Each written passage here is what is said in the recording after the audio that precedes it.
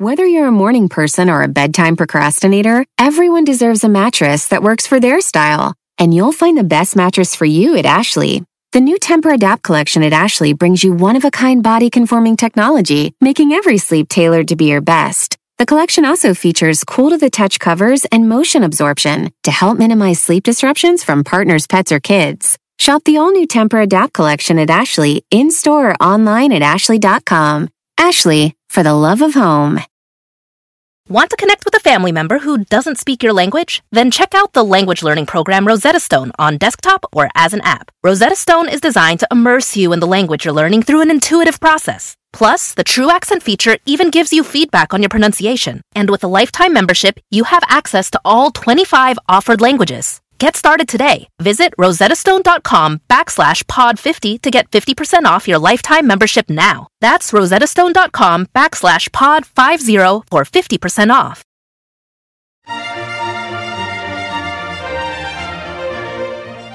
Hello, this is Monica Reinagel, and you're listening to the Nutrition Divas Quick and Dirty Tips for Eating Well and Feeling Fabulous. I just read a very interesting book called The Good News About What's Bad for You and The Bad News About What's Good for You by Jeff Wilser. Now, we all work so hard to get it right, to eat the right things, to get enough exercise, to avoid bad habits.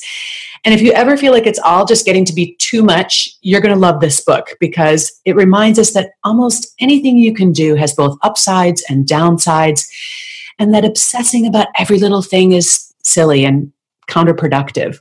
And joining me today to talk about all this good news and bad news is the author, Jeff Wilser. Welcome, Jeff. Great to be here. Thanks for having me. So for those of my listeners who don't know you already, Jeff's a nationally syndicated writer who has written about everything from health to World War II history to hashtags for publications including GQ, New York Magazine, Esquire, the Chicago Trib, my own hometown newspaper, the Baltimore Sun, and even the Huffington Post.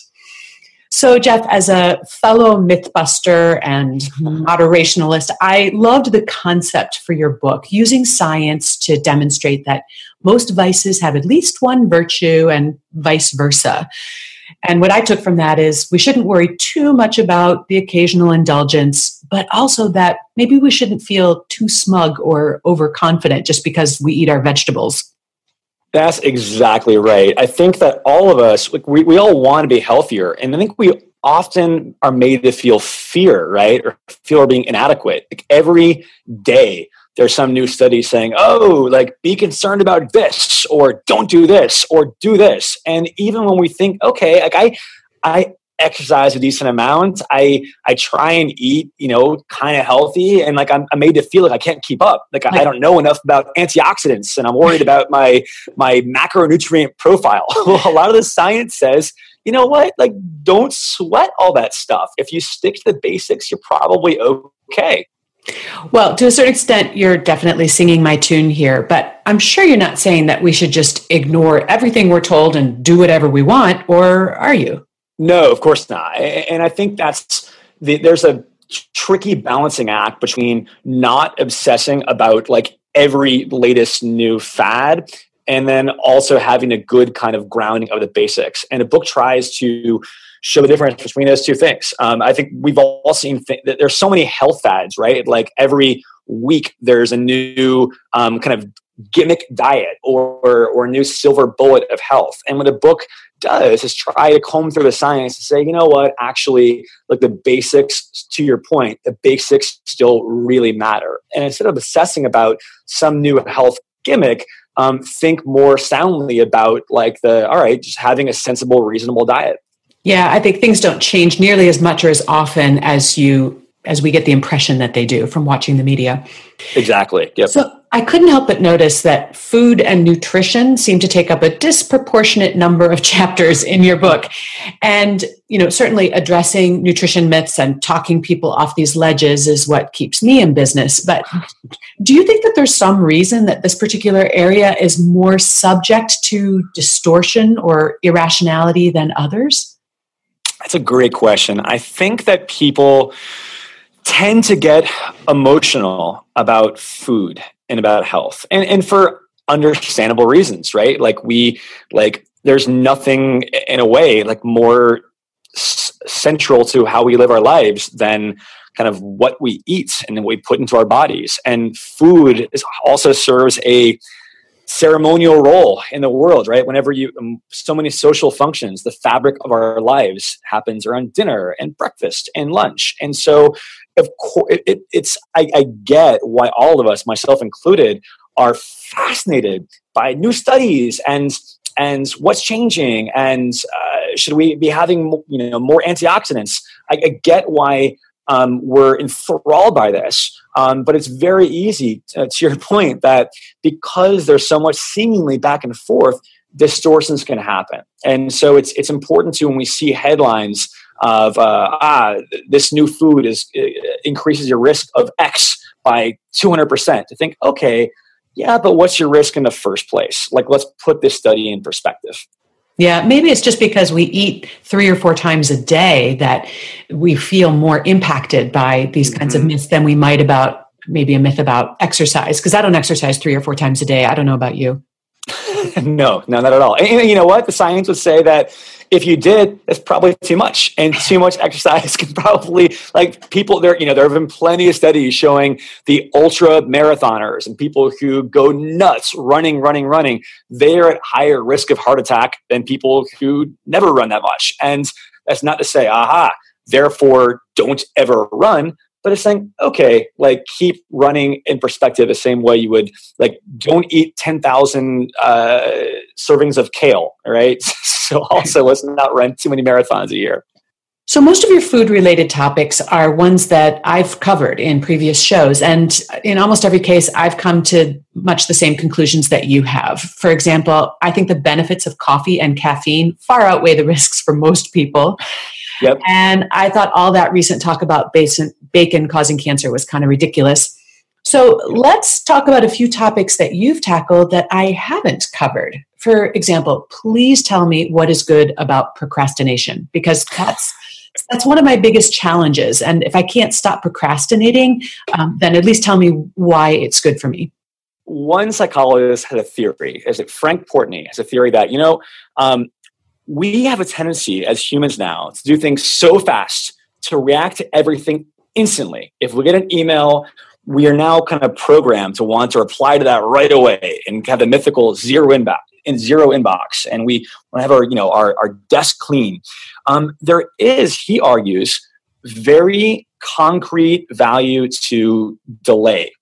By choosing when you do things, that helps give you more power and helps you set the agenda. So, for example, also there are benefits to waiting. So let's say, for example, when I give in a book an example of, let's imagine you're a lawyer and you have to write a brief, and the brief is due in a month. And okay, it will take me 2 days to do. Now, you could do it right away, and great, good for you. But if you wait, there are 2 or 3 things that could happen. One thing is, maybe in those 28 days between now and then, some new information comes to light in the case that you wouldn't have had before. And so you're better prepared in the future. Second thing is, maybe the case just gets dismissed, so you don't have to worry about it.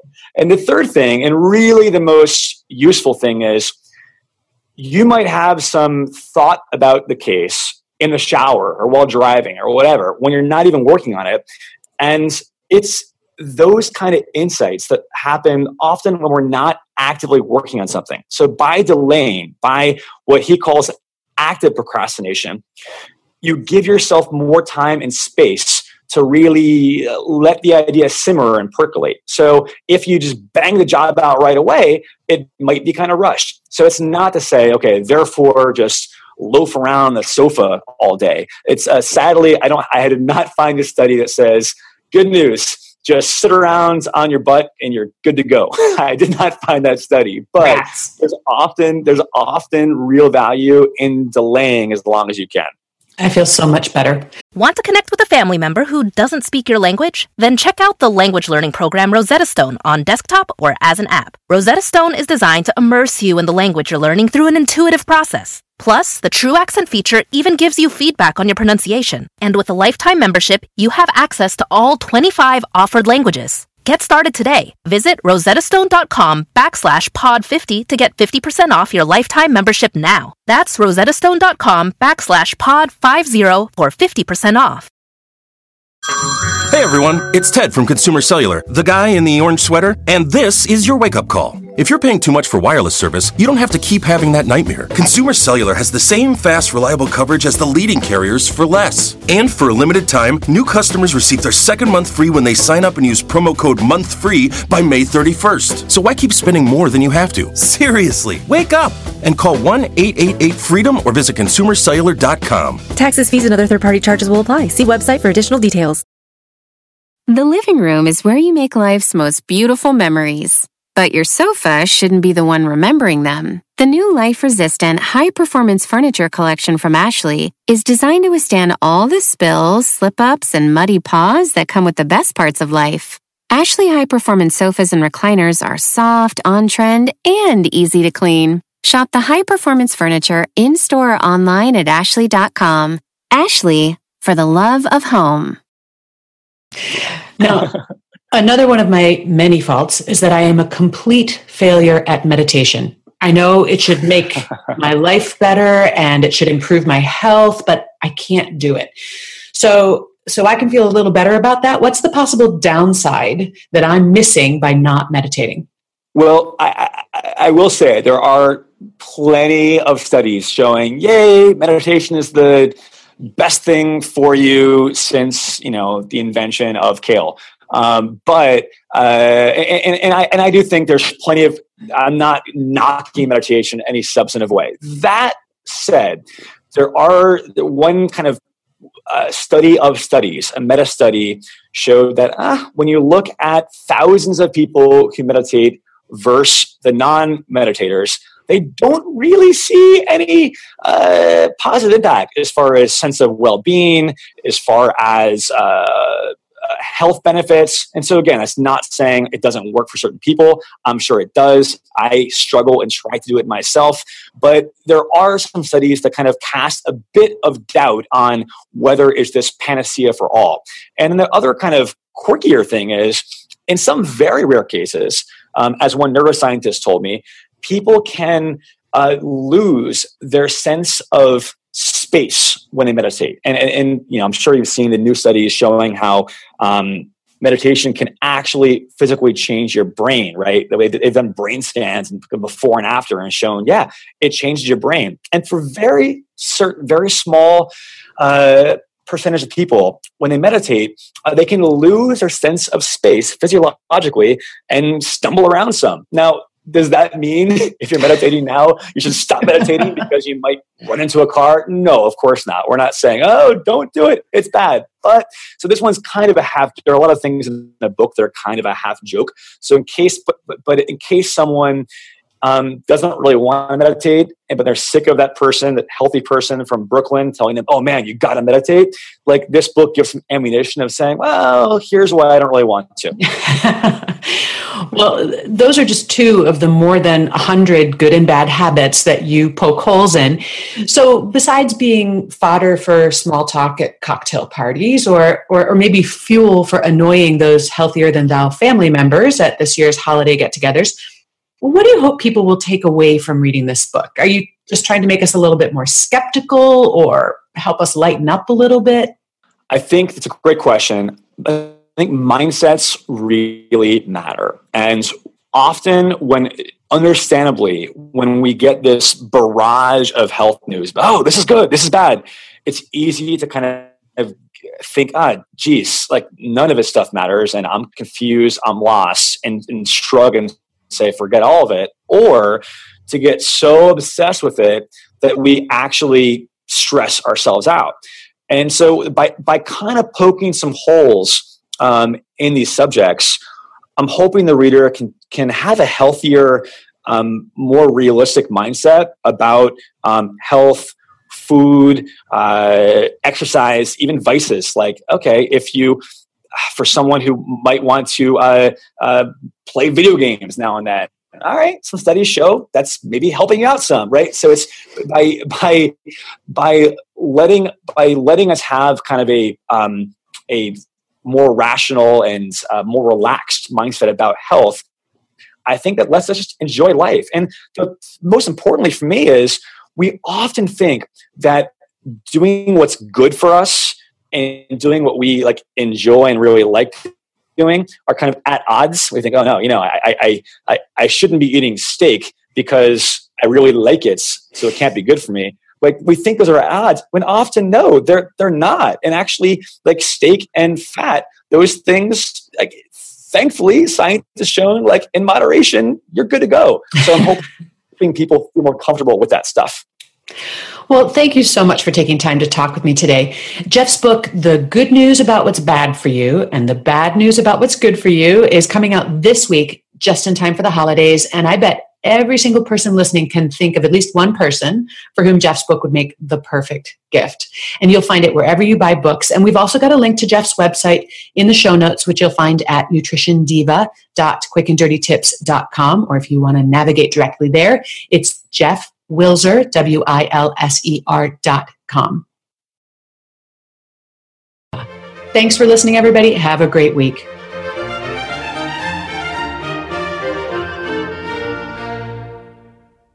Whether you're a morning person or a bedtime procrastinator, everyone deserves a mattress that works for their style. And you'll find the best mattress for you at Ashley. The new Temper-Adapt collection at Ashley brings you one-of-a-kind body-conforming technology, making every sleep tailored to be your best. The collection also features cool-to-the-touch covers and motion absorption to help minimize sleep disruptions from partners, pets, or kids. Shop the all-new Temper-Adapt collection at Ashley, in-store or online at ashley.com. Ashley, for the love of home. Angie's List is now Angie, and we've heard a lot of theories about why. I thought it was an eco move. Fewer words, less paper. No, it was so you could say it faster. No, it's to be more iconic. Must be a tech thing. But those aren't quite right. It's because now you can compare upfront prices, book a service instantly, and even get your project handled from start to finish. Sounds easy. It is, and it makes us so much more than just a list. Get started at Angie.com. That's ANGI, or download the app today.